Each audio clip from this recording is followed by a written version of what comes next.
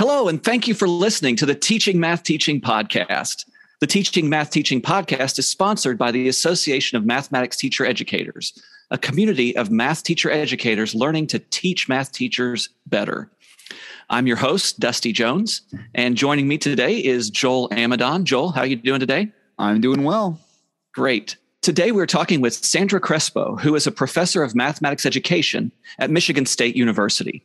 We're talking to Sandra because she gave the Judith E. Jacobs Lecture at the annual conference for AMTE in February 2022. The Judith E. Jacobs Lecture recognizes a distinguished mathematics teacher educator with an opportunity to challenge their colleagues. Sandra titled her talk, "What Does It Mean and What Will It Take to Be an Anti-Racist Mathematics Teacher Educator?" Welcome, Sandra. How are you doing today?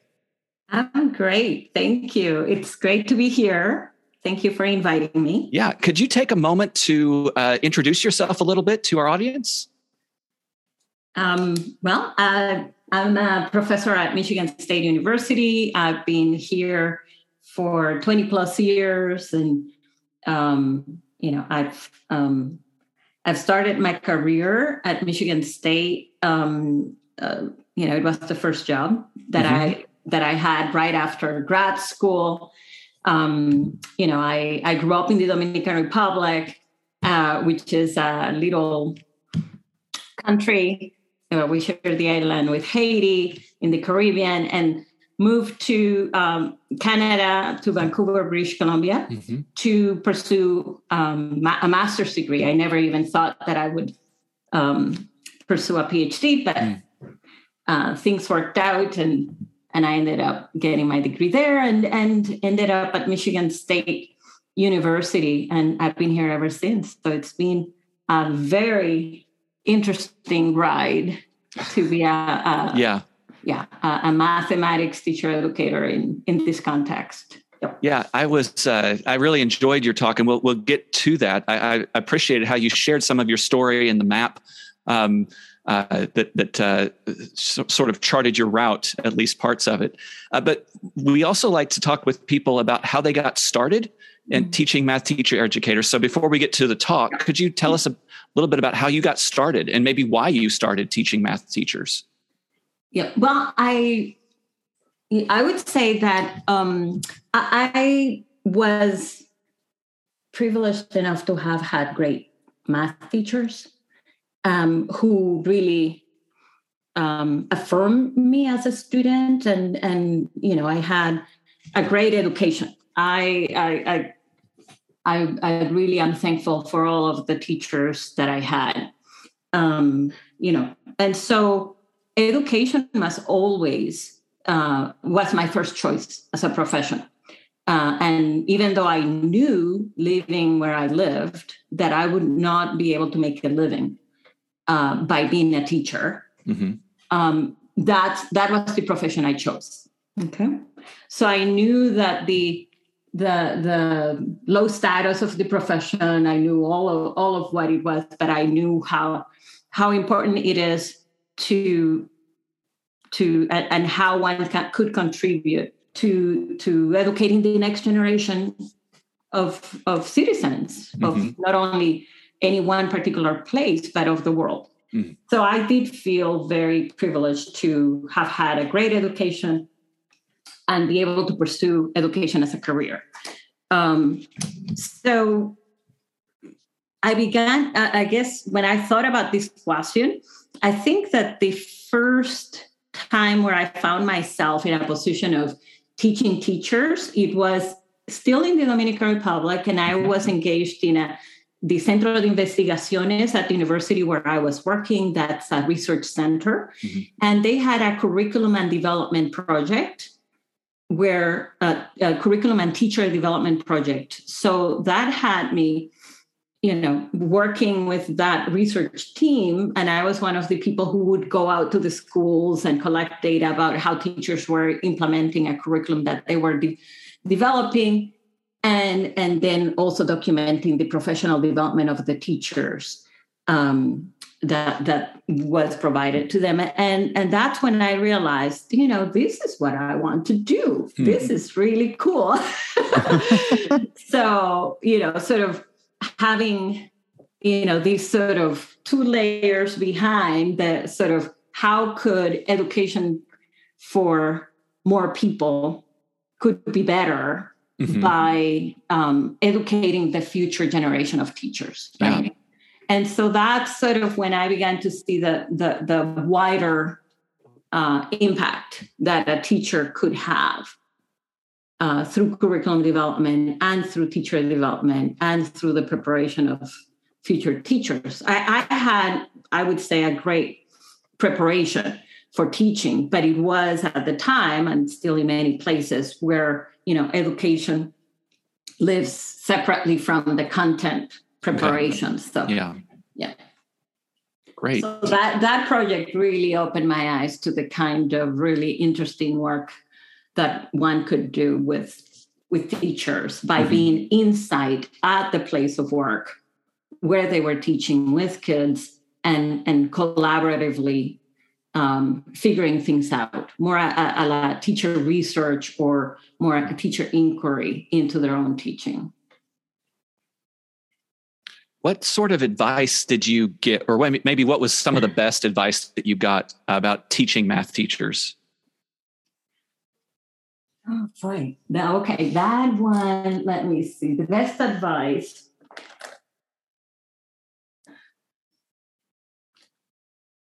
I think let me see. I think it's sort of more of never sort of asking, sort of to be humble, I think. It's sort of like this idea of us as, and that came from Helen Featherstone, who was my mentor here at Michigan State University. And she was so incredibly humble as a scholar and as an intellectual. She's just amazing.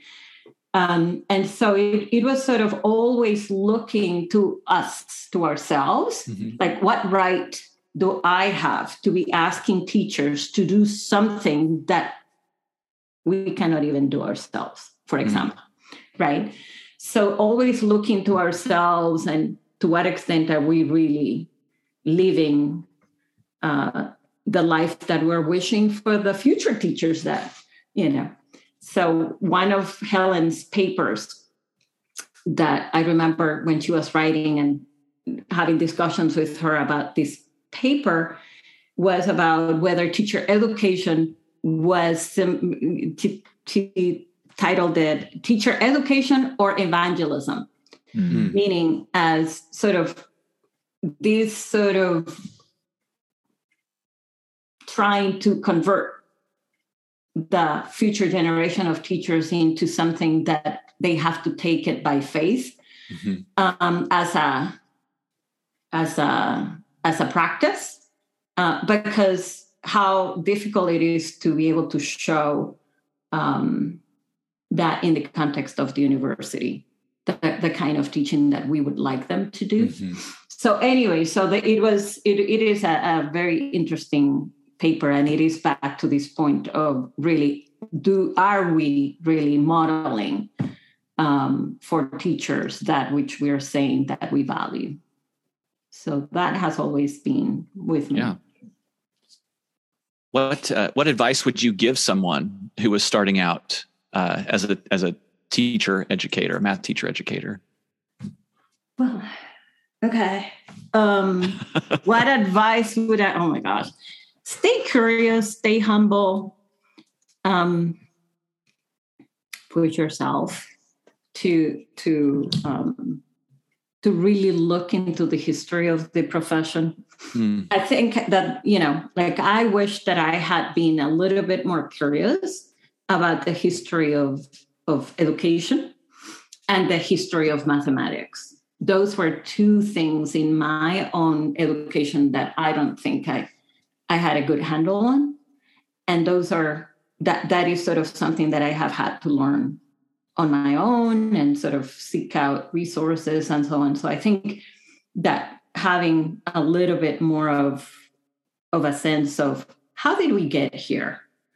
Why do we find ourselves sort of having these sort of groundhog conversations because they sort of keep repeating itself and are cyclical. So why is it that we have made so little progress on some of these things that we say we value? So I think that having a little bit more of a sense of the histories of both the education and mathematics, but also paying a little bit more attention of the culture of schooling. I think, mathematics can be siloed. You can study mathematics teaching as its own thing, but it lives in the context of the teaching of other subjects, for example, in the school. And, what are some of the similarities across the spectrum of things that we teach in school, but also what is the culture of the school that makes it so that math teaching is privileged, while the other important conversations around the humanities or around art or around being a good person are sort of sidelined in schools, right? Yeah. So yes. So that's what I would say. It's like I wish that I had been paying a lot more attention to the systemic aspect of schooling and the profession as a whole, but also the culture of schooling. Yeah, Joel, you look like you were about to say something there. Well, and speaking of modeling, and getting the privilege of interacting with you a lot over the years, it's been so much fun. And that's what I would say is like you do very good work. And like some of the books that I hold up, you've been a part of like the case book, one of the first publications AMT put out, and then the Smarter Together book would talk about Dr. Featherstone, that book. And like, but the work that you've done and seen you do like really good work with people, but like you're having a good time as well. Like we can enjoy the humanity of this thing that we're doing. We're talking about some of these serious, topics that you're talking about, but we can still enjoy the people that we're working with and thinking about because these relationships are kind of the fuel for what we're going to be doing. And so, just the joy or seeing the joy that you have with the work that you do, and the serious work that you do, but then also just saying like, we can have fun and do this, or we can enjoy each other and do this. And that's what was kind of nice about having this last AMTE conference, where we get to see people and be around them and like, give the hug or the handshake or the wave, or just like to be in each other's presence. So I've seen that from you. And like, I'm like, if I want to have that joy in my work that I'm doing. So I guess it's something I learned from you. Oh, thank you, Joel. I always say hard work loves company. Yeah. Hard work is worth doing with good company or in good company.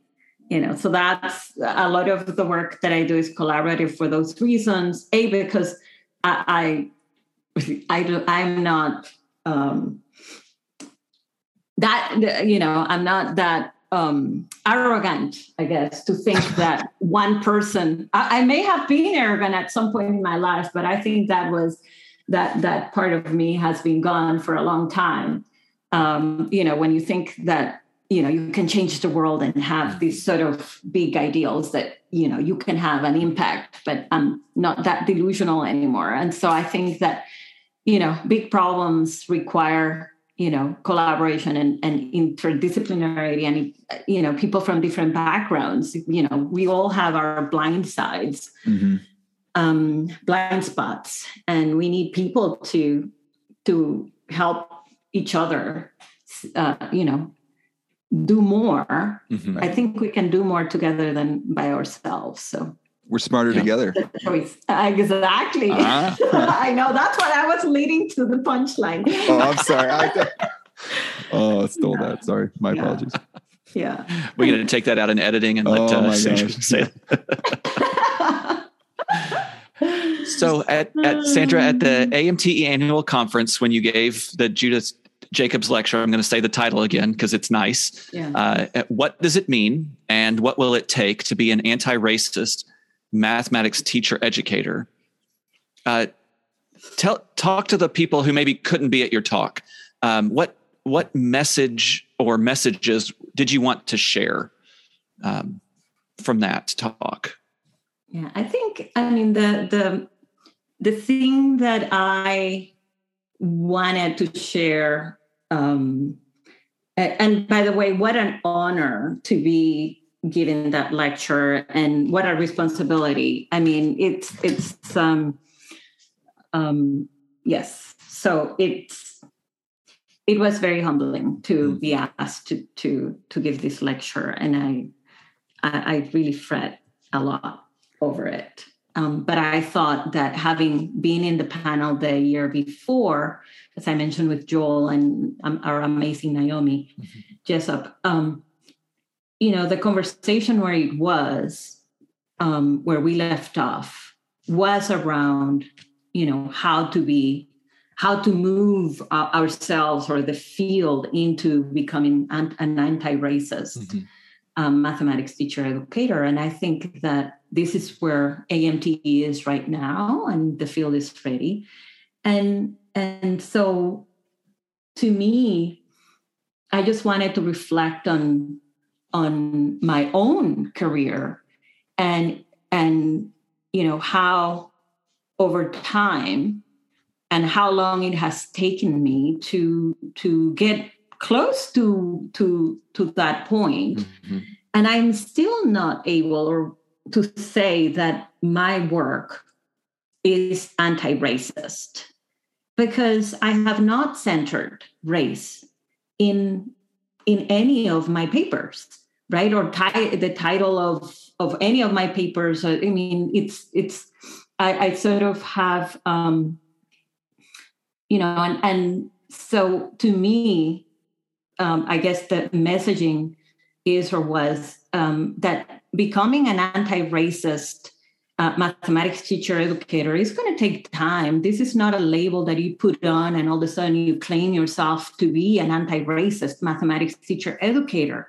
This is not a fake it till you make it kind of label, which, I'm all for, but for some things, but certainly not for something that is scholarly based and that will require that one does a lot of soul searching and reflection and developing critical consciousness. This is an area of scholarship that has a long history, that has been developed over time. And so I felt that sort of thinking through my own career and how, my initial premises were, about what the work that I was doing fall more into the anti-oppressive education. And calling myself an anti-oppressive educator does not mean that I'm calling myself an anti-racist educator. I mean, you have to really center race, even though race is intersectional, but those conversations are really hard to have. And one has to do a lot of soul searching about why that is. And also that different educators have different positionalities. As a immigrant Latinx to this country is very different kind of work than if I were a white mathematics teacher educator. So my colleagues who are white, and you two as white men, have different work to do than the work that I need to do as a woman of color, right? And so I think that recognizing that it's not just one thing and that each of us have work to do and is important. So to me, the messaging is to sort of start with ourselves before we're asking teachers to really embrace this work. Right? Or let's just say that we need to do both things, right? To work on ourselves and do this collaboratively with our partners in schools. This is not something that we ask teachers to do without us being with them. As we know, there is a lot of hesitancy and a lot of politicizing of race. So it is very delicate to be asking teachers to embrace doing anti-racist work if we are not clear about what it is that we're asking teachers to do. Yeah. And how that looks like in their math teaching. How is that going to be challenged by parents, by the communities in which they live, all sorts of things that are the backlash that is going to come. So we know all of these from having participated in some of these or witnessing some of what has happened to our scholars of color that do center race and anti-racist work and how they've been treated. And sometimes by this within the field. So we need to be realistic and be a lot more critically conscious about what does it mean to be an anti-racist educator. So that was my messaging. I hope it came across. Well, and I love the way you said it, and you said it very well. And just looking at some of the things that I'll use some of my statements, right? Like some of the work that I do. And I think like, well, I'm kind of getting at it from like, like these like tangential sort of things where I'm like, I'm kind of getting, no, but you're saying like, hey, wait a second, Joel, wherever you're at, aim right at like, how do we address race with this work rather than be like, I'm kind of meandering around and kind of like, no, like what does this actually mean from an anti-racist perspective?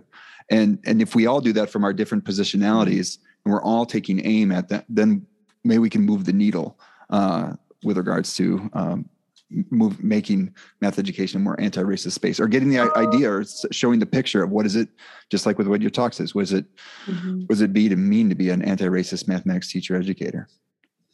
Right. Yeah. Yeah. And we cannot continue to get at it sideways, I guess. I think that if we are going to claim that our field is ready to be anti-racist, it has to center race. Absolutely.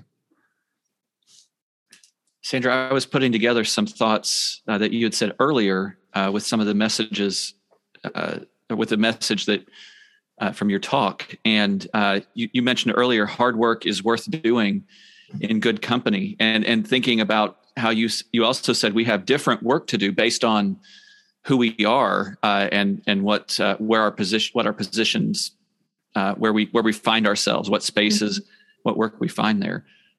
So I like that idea of it is hard work. It's worth doing, and let's work together. Let's use our different strengths and our different positions. I am a white man in America, and so I can't change that about myself. Maybe I can.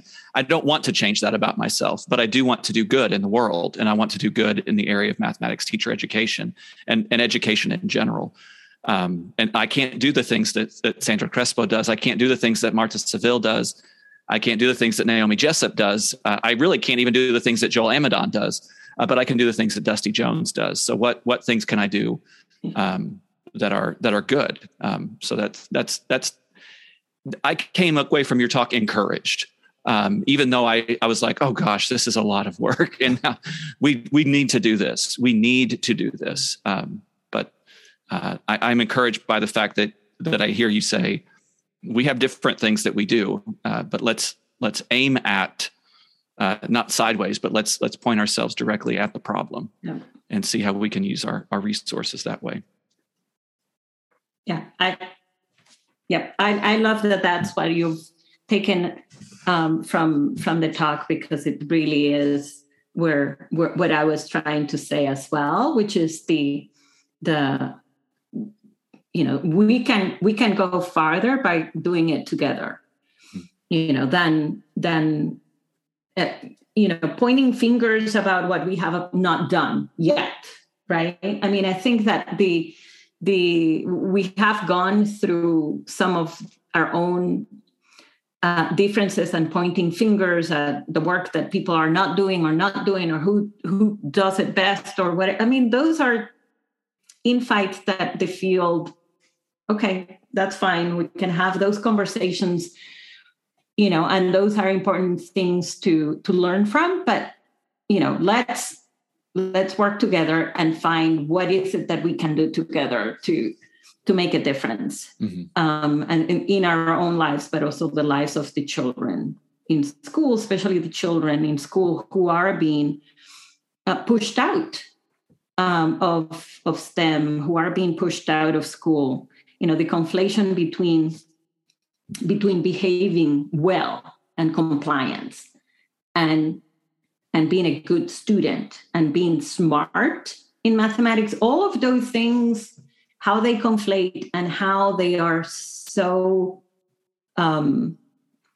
how they are used in schools to sort of keep students from really asking questions, or from really developing critical thinking and developing their potential is frightening, And so I think that we say we want students to be critical thinkers, but on certain terms, and those terms are: you need to be well behaved, you need to say what the teacher says, you need to be compliant, you do not need to be a troublemaker, you do not need to rock the boat, you do not need to speak out. And so those two messaging, children are confused. If you spend enough time in a kindergarten, first grade, second grade classroom, just observing it from the point of view of being a student, the amount of mixed messaging that we are giving kids is incredible.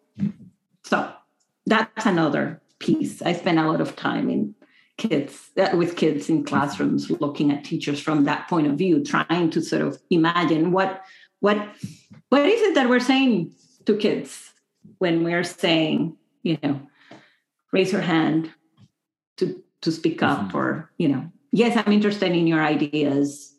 Oh, but that's not the way we do things here. Yeah, right. It's very contradictory, right? So finding those spaces where, and the short end of the stick always goes to the students that are the most marginalized in society. So, so that's very also troubling.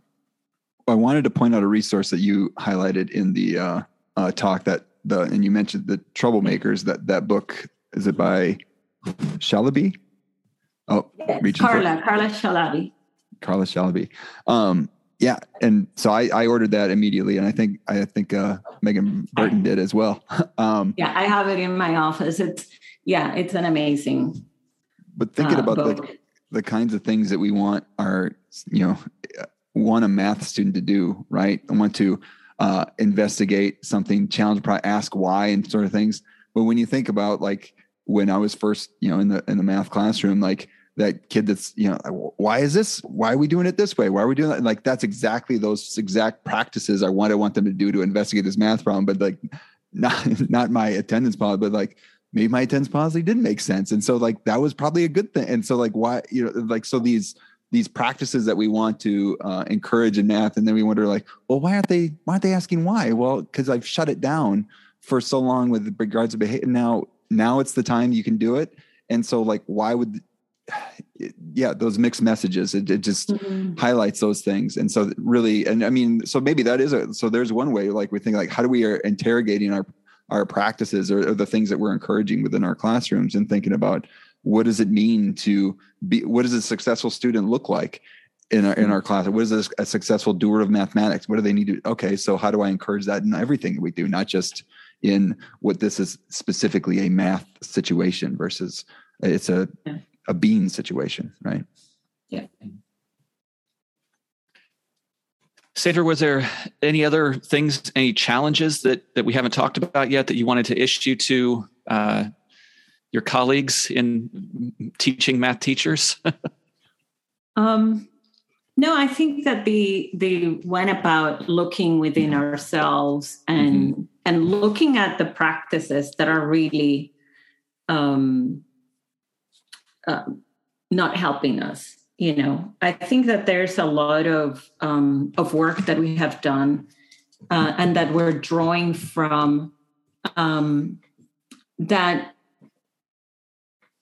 we need to go back and sort of see whether that is the best approach. How can we revise those frameworks that we're currently using, or that we are drawn to because they have really gotten us here? So one thing, I guess, that I will say, and it is an issue that now that I'm sort of older, I guess I'm one of the elders of the field, that I think, it's important, say, for example, complex instruction. It's work that I've been doing and that I've done. And one of the things that I really looked into is like, where is that coming from? Right. So Elizabeth Cohen, Rachel Lotan from Stanford did this work. So let me just look at what led to it, right? So the history, and they talk about it in podcast or radio, things that one could find, but it comes from a theory in sociology, status generalization theory. So I began reading a lot about that theory that Elizabeth Cohen was bringing into the lens through which she was looking in classrooms.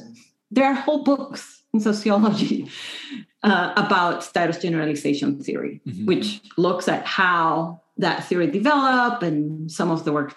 But that theory has continued to develop over time, sociocultural aspects of, in sociology, the have continued to evolve. That has not been frozen in time.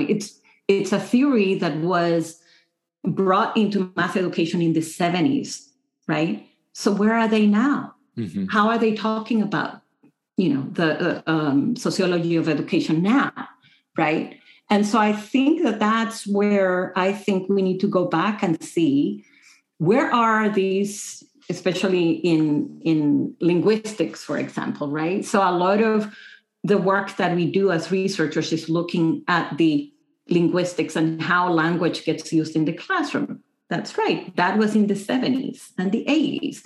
So where are they now? So Beth Herbel-Eisenman and I are looking at what is in sociology called racial linguistics. So they are looking at the intersection of how language is racialized in society and everywhere. And Nelson Flores and Jonathan Rosa are the leading scholars doing some of that work.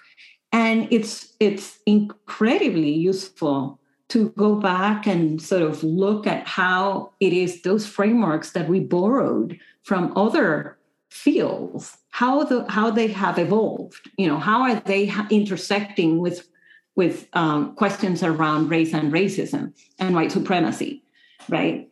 And so I think that that's work that we still haven't done, right? And that needs to be done. What are the frameworks that we have borrowed from other fields? Are those fields still using those frameworks, or have they given them up? And I'm talking about qualitative methods as much as quantitative methods. I mean, the quantitative methodologies that we use, from statistics and so on, those fields have evolved. They haven't been frozen in time. Do you see my point? Yeah. So anyway, so I think that that's where I'm at right now, thinking about, okay, where are those ideas now, 20 years later, so that we can revise our thinking based on, more wisdom from the scholars who have been developing those tools. Mm-hmm. And yes, we have been working with those tools and adjusting it to our field of math education and math teacher education. But have we really accounted for, everything that we could be accounting for based on where that framework is right now in that field. So that's where I am right now, if that makes sense. And I would say that would be something that I would hope, math teacher educators consider. And I guess it's sort of related to the work that Nicole Louie is doing in terms of sort of looking at what are the ready-made tools that we are giving teachers that serve basically to continue to oppress students in the classroom, as opposed to tools that are liberatory, right? So, and those go to the point of sort of seeing how those theories that we have borrowed have become more liberatory in those fields. Mm-hmm. Yeah. Well, Sandra, you're very productive, at least from my perspective. You get a lot of things done, and one thing we like to ask people is, what's your secret? How do you get things done? Taking notes right now. Here we go. We talked about this already. Oh, we did. Together, okay, I'll just go back and listen together. To that. Yeah. And, and if you want to get things done, it's better to do it in great company. And so finding collaborators who are committed to doing this work in schools, in the academy, in journals, and pursuing those opportunities that that yes, there is a lot of work to do, but let's find the spaces in which you can make some progress by surrounding yourself with the people that have different strengths from you. Yeah. It doesn't need to be like-minded people. And in fact, I collaborate across all sorts of disciplines and all sorts of places because, I do believe that diversity is a strength. Yeah. Do you have anything to promote? I mentioned already the work that I'm doing with Beth Herbal-Eisenman. We have a piece in FLM for the learning of mathematics, which is looking at David Pim's work on speaking mathematically, and then asking the question of who gets to speak mathematically. This is an issue that is coming out in FLM. We were invited because David Pim had been a mentor of both of us, and we drew heavily on a lot of his work early in our career. And so looking at that framework, just what I mentioned earlier, and sort of seeing, how from now 20 years later, what are some of the questions that we want to ask about the